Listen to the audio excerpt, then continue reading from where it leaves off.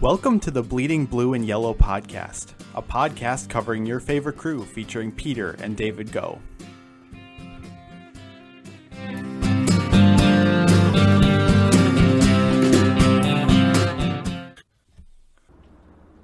Hey everyone, welcome to episode 10 of the Bleeding Blue and Yellow podcast.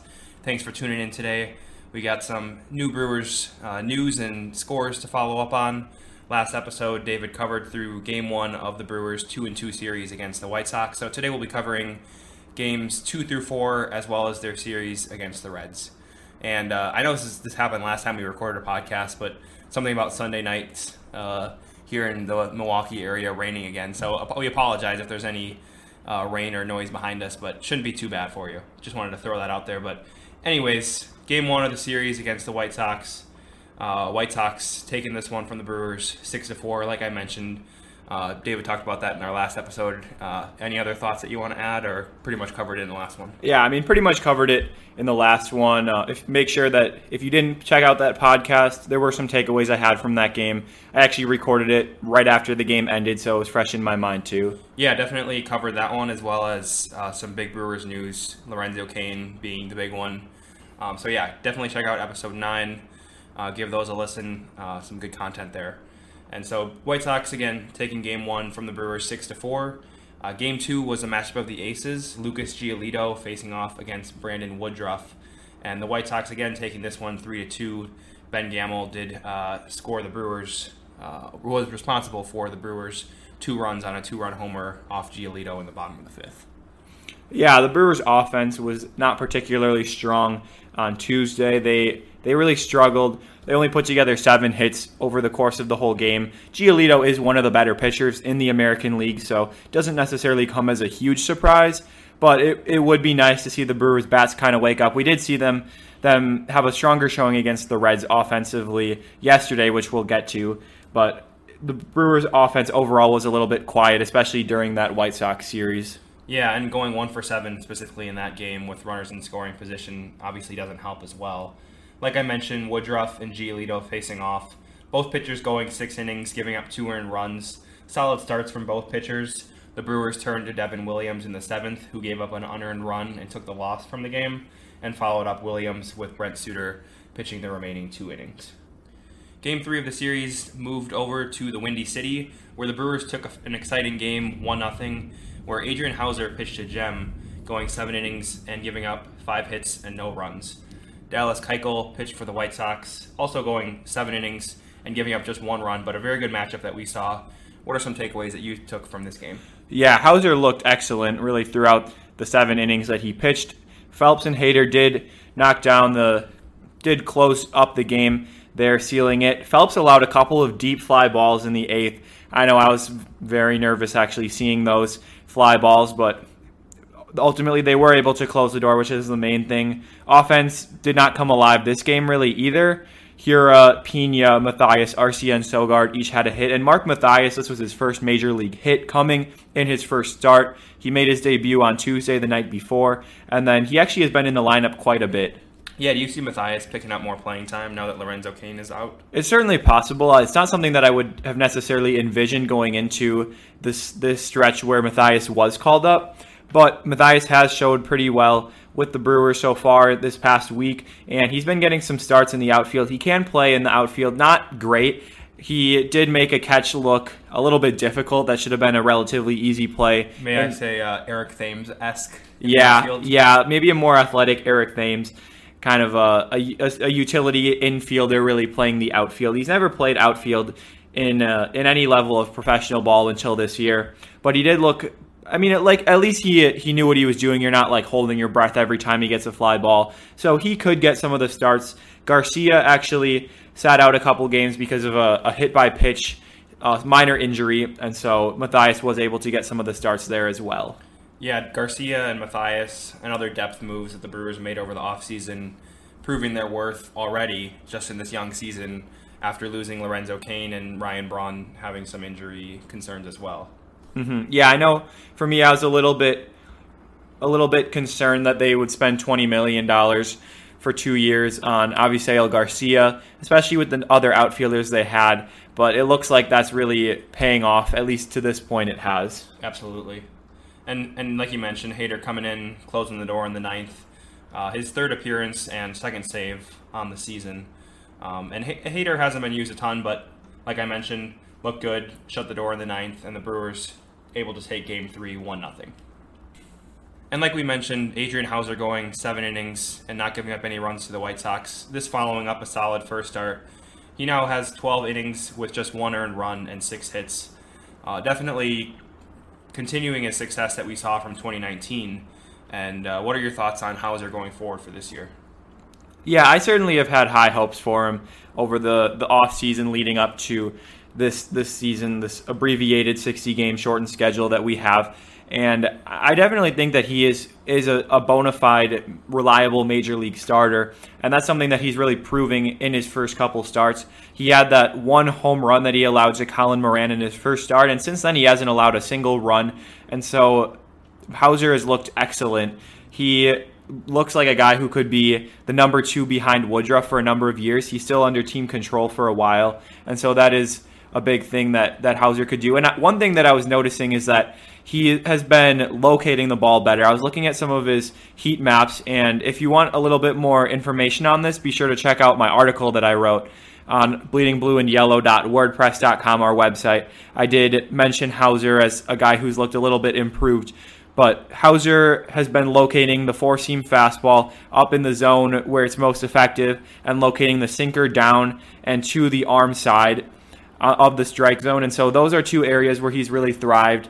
And he was not necessarily able to do that as consistently last year. And so we may see a step forward from Houser for that. Yeah, I'll be honest with Houser. I don't know if it was just me or I don't know if I was just impatient with him. But I think because of all the years, at least it should feel like a long time of him being up and down AAA major leagues, getting small appearances here or there. I really wasn't expecting too much from him as far as his Brewers career with the little that we saw, with his most noteworthy performance prior to this year probably being throwing up in the middle of the game. Yeah, that's the thing that people forget about Houser is he debuted in 2015, actually coming the year that he was acquired in the Carlos Gomez trade. But 2015, he makes his debut, tears his UCL the following spring, and essentially has to sit out all of 16 and 17.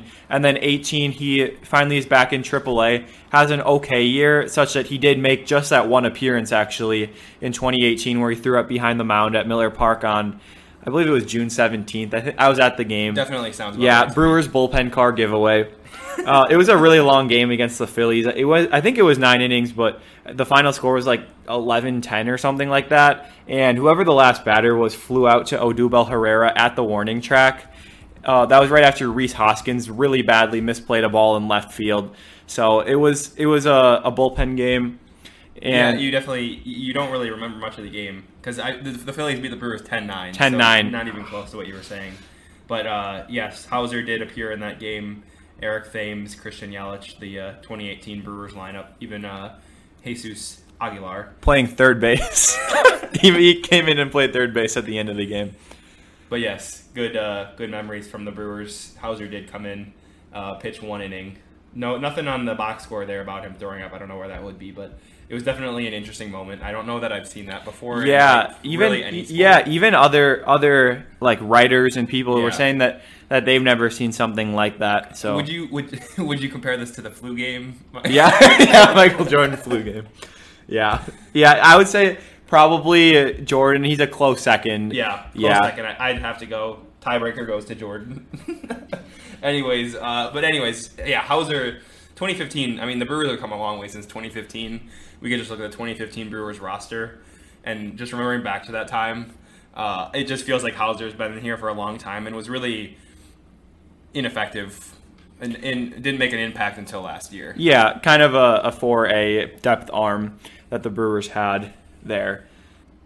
In the final game of the series, the Brewers' bats came alive, scoring 8 runs on 13 hits when the White Sox sent out former Brewers pitcher Gio Gonzalez He did not go his typical 5 innings, 2 runs. Unfortunately, No. that must be a Brewer thing. Yeah, that was the main thing that I was not mentioning. hoping for, but I mean, it must be a Counsell Brewers thing. If he pitches with Counsell, Gio always won either 5 or 6 innings and 2 or 3 runs. That was like a given. Yeah, that's what it seemed like. But also, I was curious. So I was reading about Gio Gonzalez a few weeks ago, and they were saying that he was throwing, I think it was more balls, like intentionally, basically, and he was more effective throwing more balls and walking more hitters because his stuff is not great. So when he would fall behind in the count, it was almost like he would purposely like nibble, whereas you're not going to have a guy like Woodruff do that.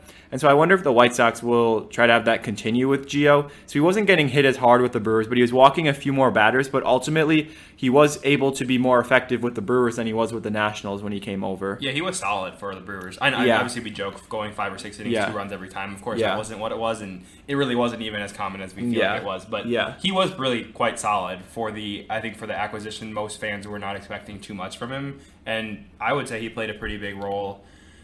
As far as based on expectations, he played a big role for the Brewers. Yeah, watching Brett Anderson makes me miss Gio Gonzalez. Yeah, that's probably a pretty comparable guy, another lefty arm. But anyway, Game 4, Brewers taking this one 8-3, splitting the series with the White Sox. Bats, like I said, Bats came alive, 13 hits. Good to see a couple of hits from Hira, Jerko going 2 for 3, Narvaez 2 hits, and Matthias getting another spot in the lineup, this time in right field, going 2 for 5. But Brewers offense finally coming alive, and good to at least split the series with the White Sox. Yeah, and I think one thing to mention about the pitching is Freddie Peralta came in out of the bullpen and threw 3 innings, and so of course we don't know exactly what Counsell will choose to do with Peralta going forward, but I think that this is a role that Peralta would be most successful in, a guy who maybe comes in the 5th, 6th inning and kind of gets it to the back end of the bullpen. Yeah, I know you've been talking about that really since we started this podcast, that you really like Peralta and you see Peralta long-term in that swingman stretch role that we've seen the Brewers use Hader, use Burns in that role, and even really Suter was in that role late last year. And his stuff definitely lends him to doing that. And like you said, 3 innings, giving up just 1 hit, no runs, and 6 Ks. Peralta looked good in that one, and Eric Yardley also closing out the game for the Brewers, getting 1 inning there to finish the game up. Yeah, Yardley is probably my favorite reliever on the Brewers still, and he actually hasn't allowed an earned run yet. So true, right? You're right. Unearned run. That's right. So. Yeah. So yay, Eric Yardley, Brewers relief ace 2020. He's my guy. I just love sidearmers and submarine pitchers. I feel like they're always overlooked, but yeah. Anyway, so that's very Moneyball-esque of you. Yeah, kind of. Yeah. No Jeremy Giambi or David Justice on the Brewers. No. Chad Bradford maybe. That's make true. a comeback. I mean, he hasn't pitched in 12 years, but he was only throwing like 82 at the time. Yeah. So if he can throw like 79, maybe he can still get outs. Claudio's, what was it, 59? Was it that one time that he threw? Yeah, something like that. Yeah. I think it's about 62 maybe. Yeah, that's what it feels like. Well, changeup averages 72, I think. I mean, I'm sure like going from, was it the Brewers that went from, obviously, but did the Brewers go from Woodruff to Suter? That's who it was. Yeah. Which isn't quite the same, yeah, but still. Or Anderson to Burns. Yeah, I like that a lot. Yeah. Because as a hitter, I know you know this, obviously, when you see somebody, either a hard thrower or a soft tosser, either way you flip it, it definitely messes with you. And that 72-mile-an-hour changeup sure feels like a 59-mile-an-hour changeup coming out of Claudio's hand or Suter's fastball, whatever, any of those things. Just some of the value that Counsell adds as a manager. The Brewers returned home for a 3-game set against the Cincinnati Reds. In Game 1, we saw a matchup of Trevor Bauer and Eric Lauer. Lauer making his Brewers starting rotation debut. A little bit disappointing, or maybe a lot of it disappointing, going just three innings, giving up 6 earned runs. On the other hand, Bauer pitching well, going 6 innings and limiting the Brewers to just 3 hits and 1 run. Yeah, Bauer looked really good. I know people have been saying that he is an early candidate for the Cy Young Award. I know it's a little bit early to be talking about that. However, there's not really that much season, so you could definitely see it. Bauer's also entering his contract year. You have to think that might have pushed him to work a little bit harder. But besides the point, Bauer looked excellent. 12 Ks in 6 innings. of course, 2/3 of the outs being strikeouts there was extremely impressive. Nick Castellanos hit another home run. He has 7 on the year. His OPS after that game was at 1251. He had a couple not as good games after that, but he's still been one of the best hitters in the National League. So the Reds were ultimately able to pounce on the Brewers with all those 6 runs that they scored off Lauer coming in the same inning. Yeah, and Christian Yelich, who's been struggling this year with his 3rd home run of the year, a 2-run shot for the Brewers.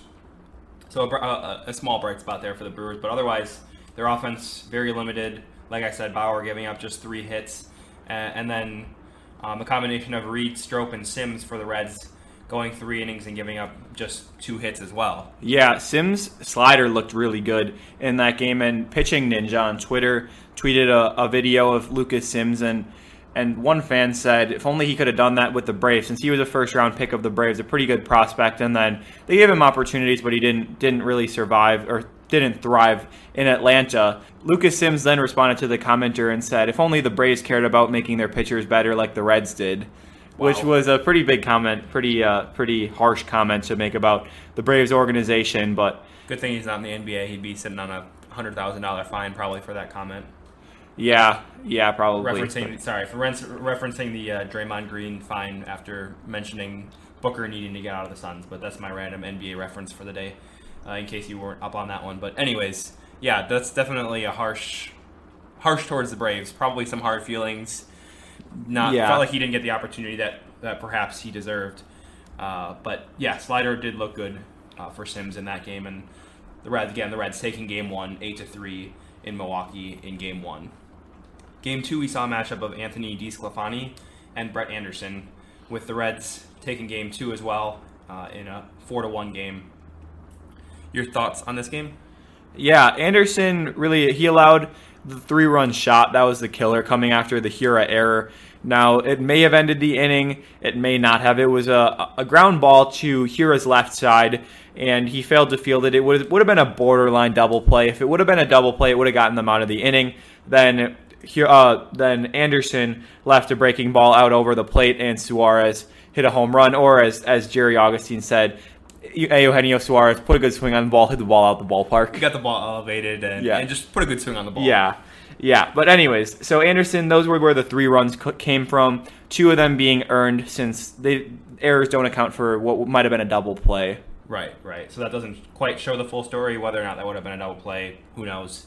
But really, the notable pitcher for the Brewers that day was not Brett Anderson, rather Corbin Burns, who came in relief for Anderson in sort of a piggyback role, going 5 1/3 out of the bullpen, giving up just 1 hit and 1 run, looking very solid out of the pen. Yeah, Burns looked excellent that game, and Burns seems like a guy who would be better in the rotation, especially with the way he's been pitching. A guy, maybe he's not going to go 7, 8 innings right now like Woodruff could, but I do think he'd be a solid starter, better option than Anderson. And I'm really a little bit surprised looking back that the Brewers decided to give Anderson a guaranteed contract. Not necessarily saying that because of some hindsight 2020, which of course it's easy to say it now, but also just realizing that Anderson really last year was a guy who would go 4 or 5 runs and get ground balls. 4 or 5 innings. Excuse me, 4 or 5 innings and get some ground balls, but there wasn't really a lot of upside there. There's not necessarily a guy in there who could be a lockdown starter. The thing with Anderson too is that at this point in his career, he's more of a depth guy,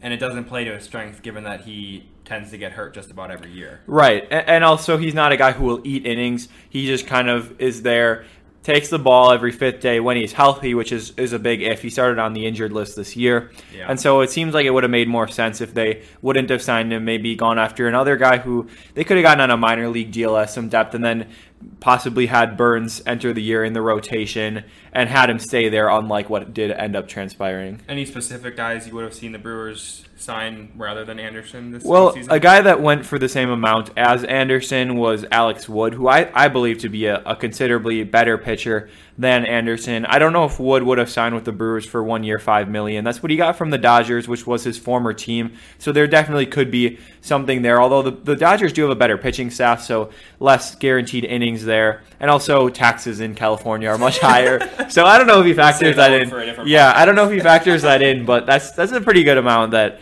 he'll be losing to taxes in California. But it would be interesting to see what the Brewers' thoughts were on choosing to sign Anderson. Of course, we don't know the backstory behind it. Maybe Wood was 100% into going back to LA. We don't know that. But it sure seems like the Brewers, if they had the chance to get Wood for $5, $6, $7 million, may have been a better signing than Anderson. Again, we're still early in this season, and we'll see what Anderson's able to do, but not too optimistic on Anderson being a key contributor this year for the Brewers. And I mentioned the Reds putting up 4 runs in this game, only on 5 hits, so not a ton of offense this game. You mentioned Anderson giving up a 3-run shot, but Brewers limited the Reds to just 5 hits. A lot of that was Corbin Burnes coming in and, again, throwing 5 1/3 out of the pen, looking very good. Reds turning to Iglesias for another save to lock it down at the end of the game. But, again, Brewers falling in Game 2. Anything else to add on Game 2? No, not specifically, but a little bit disappointing also because after that Game 2 loss, they fell into 3rd place. The Reds ended up moving into 2nd. Of course, it doesn't really matter a whole lot, but just something to note that then the Brewers ended up overtaking them back again in Game 3, which we were going to discuss already. 9-3 rout of the Reds yesterday, and that being a game matchup of Sonny Gray going for the Reds with Brandon Woodruff starting for the Brewers. Woodruff, another strong start. Only going 4 innings this time. High pitch count, up in the 90s already after 4, so not necessarily, probably is, I guess, his worst start of the year, but 4 innings, 2 runs, nothing too much to complain about, especially with the Brewers' flexibility in the bullpen, able to put Suter in and have him toss 2 scoreless innings, then going to Williams, Knebel, and Claudio, who all went an inning to close out the game for the Brewers. Yeah, and Claudio came in a 9-2 game, did not pitch well. Hader actually had to start loosening up in case something were to happen, so there was a tweet I saw by a Brewer fan who said that Alex Claudio needing to have Hader warm up for him in a 9-2 game should be a DFA-able offense. I don't know. I don't know if I'd go there. Yeah. But Claudio has not been great. Claudio is a guy who was really effective with the Rangers, and he was okay with the Brewers last year, kind of their innings eater out of the bullpen. He led the National League in appearances, but he also is a guy that's not very fun to watch. Of course, there's nobody watching. True. But if he's effective, it doesn't really matter. But he hasn't been extremely effective. Seems like more of a depth guy at this point. But they aren't paying him too much. Yeah. Do you see Claudio sticking with the roster the rest of the year? I definitely think so, unless he really blows up and pitches extremely poorly going forward. I don't necessarily see that happening, though. I think he'll just kind of settle into that okay relief arm. I don't know if they'll bring him back for another year. And the 3-batter minimum rule is also something that comes into play with Claudio being a lefty that does not fare well against right-handers. Yeah, I know when the Brewers sent down JP Feyereisen to the, what is that called, Appleton, to their Appleton site, I did see some Brewers fans tweeting for Yelich. Brewers to, yeah. Well, that was true. Some Brewers fans were tweeting to send down Yelich. I hope that those were in all in joking, but regardless, I did see some requests for the Brewers to send down either Justin Grimm or Claudio or a different bullpen arm rather than Feyereisen. Did you feel that they made the right move? I mean, it was obviously just a few games in. Yeah, it could have been any of the arms that they have there. I thought it made some sense. Feyereisen only threw 1 outing, but at least he was able to make his big league debut for the Brewers, and so overall I wasn't necessarily dissatisfied or displeased. There wasn't a guy that I really thought that they should option down. And just to finish up some of the things that went on in that game, yeah, and Sonny Gray didn't look particularly good, but it was really Michael Lorenzen who kind of sealed it for the Brewers. He came in with a couple runners on base, inherited some in the 6th, and then ended up walking in a couple runs. He allowed all of the inherited runners from Sonny Gray, both of the runners to score, and then he allowed 3 more of his own. And so Lorenzen with not a great outing. There's 0 innings pitched, 1 hit, 3 walks, 4 runs. Cody Reed came in relief for Lorenzen and allowed a couple of inherited runners to score of Lorenzen's, but Lorenzen not having a good outing. Gray not great either, but it was Lorenzen that really sealed the Brewers. The Brewers did have a Menard's big inning, 6 runs. So hopefully they still have that that promotion's still going on. I think they do because it's a radio promotion that Bob Uecker always talks about, the Menards Big Inning. I think if we mention it here, maybe Menards will pay us too for the ad. Yeah, maybe. But anyways, Menards Big Inning, able to then get the Badger Mutual Insurance runs in the 7th inning, scored a pair of runs to make it 9-2 before ultimately. Now we're making a lot of money on this one. Yeah, before ultimately winning 9-3. Yeah, and good to see the Brewers offense with 10 hits, 3-hit day coming from Keston Hiura and Justin Smoke, and Yelich as well going 2 for 3. So good to see Yelich and Hiura having good days, both not starting the season exceptionally well. Yelich has obviously been in the spotlight, both for Brewers fans, and I think baseball's been watching it a little bit. Yeah, and Yelich's his OPS is up to 754, which I did not realize. So he's only hitting 154 still, which is not good, but 754 is actually above average, and so he's been playing a little bit better as of late. His slugging is getting there, 468. And he's been walking a lot. And so those are the things that have been more positive for Yelich overall. He did have that home run that almost hit the scoreboard, somehow only measured at 410 feet, whereas Hiura's, that was a wall scraper, went 412 feet supposedly. Yeah. I don't know how that is, but... That Yelich home run reminded me of Prince Fielder's home run on the scoreboard. I have no clue what that one was. It's got to be, yeah. I think that came in maybe 440, 450, somewhere in there. Yeah. But I do remember that one on the scoreboard back in the day when we had the old scoreboard. Yeah, and in addition to Yelich's home run was Keston's home run there. And it was a wall scraper in center. It made me think of the old baseball term Chinese home run, which of course Keston here is half Chinese. I don't mean this in any sort of derogatory way. It was just what I thought of because people don't say that anymore. Nobody says, "Oh, that was a Chinese home run," but it was used. And so I was looking up the origins of the Chinese home run on the extensive Wikipedia page there is on an obscure baseball terminology there.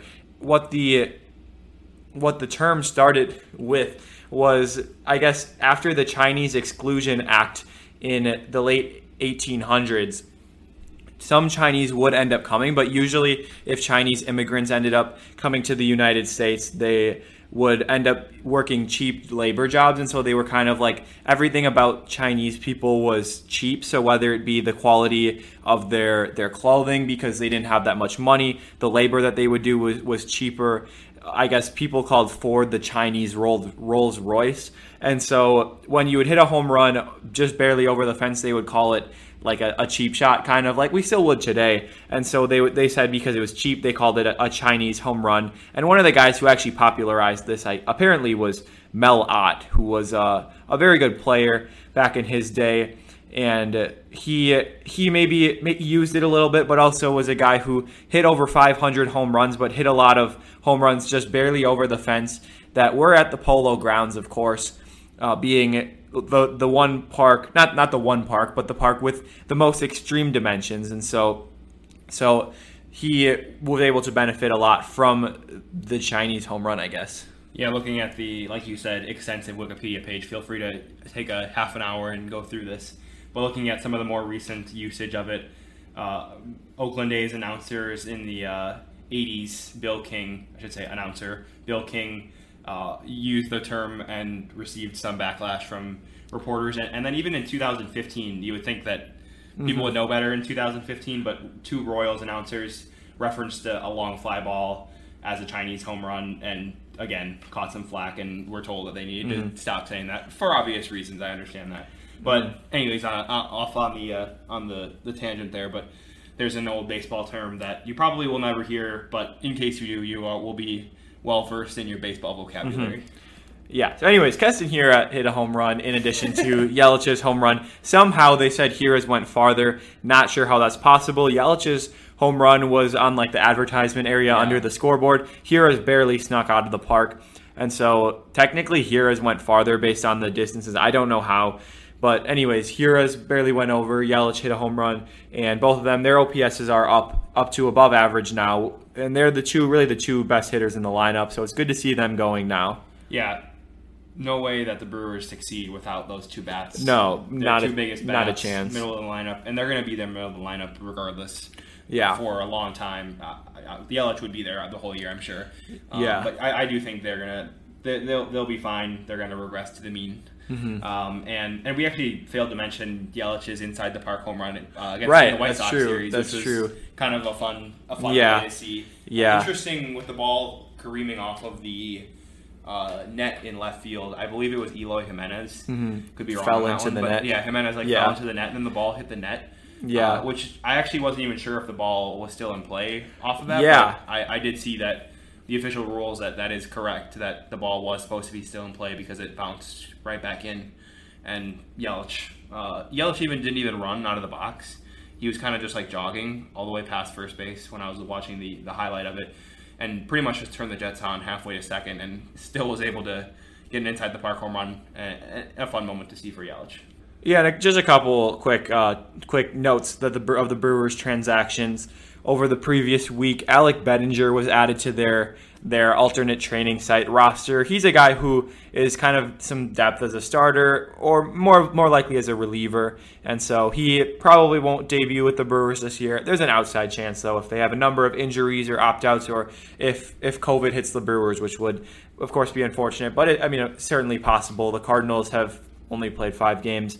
And JP Feyereisen, like we mentioned before, and Ryan Healy were both optioned to the alternate training site. The roster is shrank to 28, and so one of the things that they agreed with in this shortened season is that the rosters would start out at 30 for 2 weeks, and then go to 28, and then 26 2 weeks later. That has been altered, and so the rosters will remain at 28 for the rest of the year, including the postseason, I believe. And so Healy and Feyereisen were optioned, but we won't see any more rounds of forced roster cuts there. Also, back in the day, like in the 70s, 80s, and maybe prior to that, rosters would actually start out at about 29, 30 players on opening day, and then they would cut down. I think within 3 weeks, they'd be down to 25. And so that's something that we haven't seen in a while, but it was kind of resurrected this year. Is that something that you see potentially? Maybe there's an outside, 30, an outside chance. The one thing that I could see happening is if the Players Association decides that they don't want as long of a spring training, which I think is possible because spring training keeps getting pushed further into more of the middle to beginning of February. And then instead of that, then the pitchers aren't able to be fully built up. And so then maybe they would do that. Maybe they would have a small expanded roster for the first 2 weeks of the season before they're fully built up, as they're still pitching only maybe 70, 80 pitches. And so I think pitchers prepare better now than they really ever have. So I don't think that's something to be overly concerned about with that. But yeah, it could be a roster rule that we could see coming into play in a couple of years. So yeah, just some minor transactional moves that the Brewers made over the past week. And we briefly touched on this, but updated standings here for the NL Central. Cubs still in first place, standing at 10-3, up 4 games to the second place Brewers, 6-7. The Reds in third place at 7-9, with the Cardinals and Pirates rounding out the NL Central. And you did mention the Cardinals only having played 5 games this year, with I forget which team it was, has already played 17 games. So big discrepancy there for the Cardinals. Haven't seen a lot of them. We'll see how the positive tests affect their depth, affect their lineup, affect their performance. Not really sure what we're going to see. Of course, this is uncharted territory. Yeah, it certainly is. The Cardinals aren't going to be playing till at least this weekend, and so that's definitely going to set them really far behind. They've only played 5 games. They're really 2 weeks behind some other teams, so it'll be interesting to see if they are able to make it up. They might not be, though. Yeah, I don't mean to be redundant. I know you touched on this on the last episode a little bit as far as how they're going to make them up, but it will be interesting to see if they're able to pull off some consecutive doubleheaders, or regardless of how they do it, it's going to be a disadvantage to the Cardinals and to the Marlins and to other teams going forward if this does become an issue that other teams face. Yeah, I know how the schedule is right now. The Marlins are scheduled to play 14 games in 10 days next month, and so that's something that's not very conducive. But the Marlins are playing well right now. They're 7-3 as we speak. They have kind of a unique roster. They have a lot of guys that are replacements. Some guys aren't still recovered fully from COVID. Their second baseman actually was the runner-up, the silver medal recipient for speed skating at the 2014 Sochi Olympics. And so kind of a unique two-sport athlete. Not usually a combination. You see baseball and speed skating. Normally you might see baseball and basketball, baseball and football, but baseball and speed skating. And so he's kind of one member of an intriguing Marlins roster that's actually sitting in near the top of the division, first, second area with the Braves there. Yeah, and it seems like the Marlins do have a fair amount of former Brewers or minor leaguers. A lot. Garrett Cooper, Lewis Brinson, Diaz, Yamamoto, Aguilar, right. VR, right? Yeah, Kinsler, Mike Morin. They claimed off waivers from the Brewers. Monte Harrison is another guy. Caleb Smith was a Rule 5 pick of the Brewers before they signed Jeff Cirillo too. Yeah. So they have 10 members of former members of the Brewers that are on either their active roster, their injured list, or they're at their alternate site. So a lot of former Brewers on that Marlins squad. Still waiting for the Colin Walsh signing from the Marlins. Yes. Where is Colin Walsh? Let's check on Colin Walsh. Oh, he's a free agent. He was in the American Association for the Kansas City T-Bones a little bit last year, but I guess he is probably unlikely at this point to see a resurrection of the career at age 30, but did have a .317 on-base percentage for the Brewers in 2016. He did, with his 0.85 average. We were just focusing on the on-base percentage. The on-base percentage, But can he get on base? Yes. I wonder if there are any, what's the lowest Hall of Fame on-base percentage?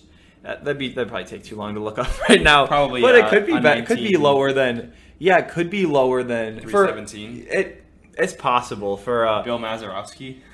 Actually, I think you're right. I think he had a .299 career on-base percentage. That was just a shooting from the hip.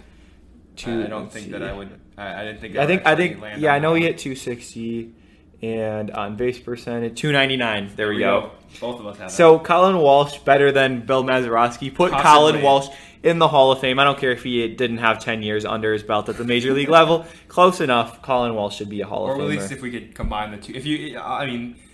This is probably something that people hear commonly, but if you could just combine Bill Mazeroski's skills with Colin Walsh's skill, first ballot Hall of Famer. Oh yeah. Also, the pictures that he has on Baseball Reference, he has so much tobacco in his mouth, like the Raul Ibanez. Yeah, that's true. Ibanez is the most recent player to have that.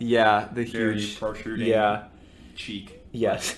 Anyways, I don't know how we got on that. Yeah. But anyways, moving on from protruding cheeks. So thank you guys again for tuning in to episode 10. Before we head out, let's do a quick Baseball's Best segment. I'm going to switch it up a little bit this time, and we're going to do, instead of just one Baseball's Best, let's do Baseball's top 3. So Baseball's top 3 catchers right now. So this would be, let's just say, top 3 catchers right now, and we won't go I don't want to get too technical here, but for this year. So let's not say, well, I want this guy because he's under more control. Mm-hmm. We won't get too technical. Yeah.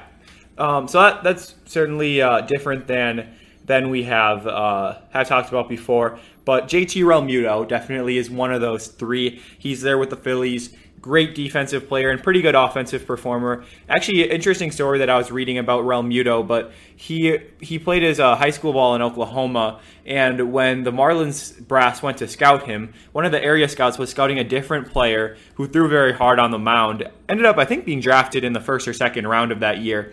But Realmuto, who was their shortstop, was the only guy who could actually catch him because he had very good hands and was just a tremendous athlete. And so guys weren't really in on him. Scouts and organizations weren't really in on Realmuto. But then the Marlins, they loved him so much. He was at the top of their board. They tried so hard to wait to take him because they didn't think other teams would. But they knew there was a chance they weren't going to get him. And so they took him in the 3rd round. Everybody was around the industry was saying, why would you take this guy? Stupid pick.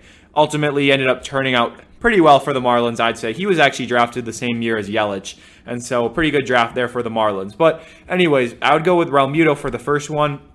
Second one, Yasmani Grandal. We saw a lot of him last year as he was a member of the Brewers. But excellent pitch framer and hitter. Takes a lot of walks and hits for some power. Actually, if I could add, you mentioned the pitch framing. In the games I've seen Narvaez behind the dish, it does make you miss Grandal, something that you took for granted. I don't know if Narvaez, I know he struggles defensively or is known to struggle defensively, but definitely does not look the same as Grandal behind the plate. Even just in receiving pitches, it's evident that Grandal is definitely better than him. Yeah, and we've been spoiled over the last 10 years, dating back to Lucroy, or even before that with Kendall. Save for the short Greg Zahn stint in early 2010. Let's not get on the Zahn stat. Yeah. I think we covered that one before another time. Yeah, but Lucroy for a while, Maldonado, Pena, and Grandal. So Narvaez is really a big step down after a number of those guys. But I'd go with Grandal as one of the top three. And then the third one is a little bit of a surprise. Mitch Garver, I would say, from Minnesota. He's a little bit off to a slow start right now, but he slugged .630 last year. Did not start for the entire season with Minnesota, but he did start a good chunk of the games.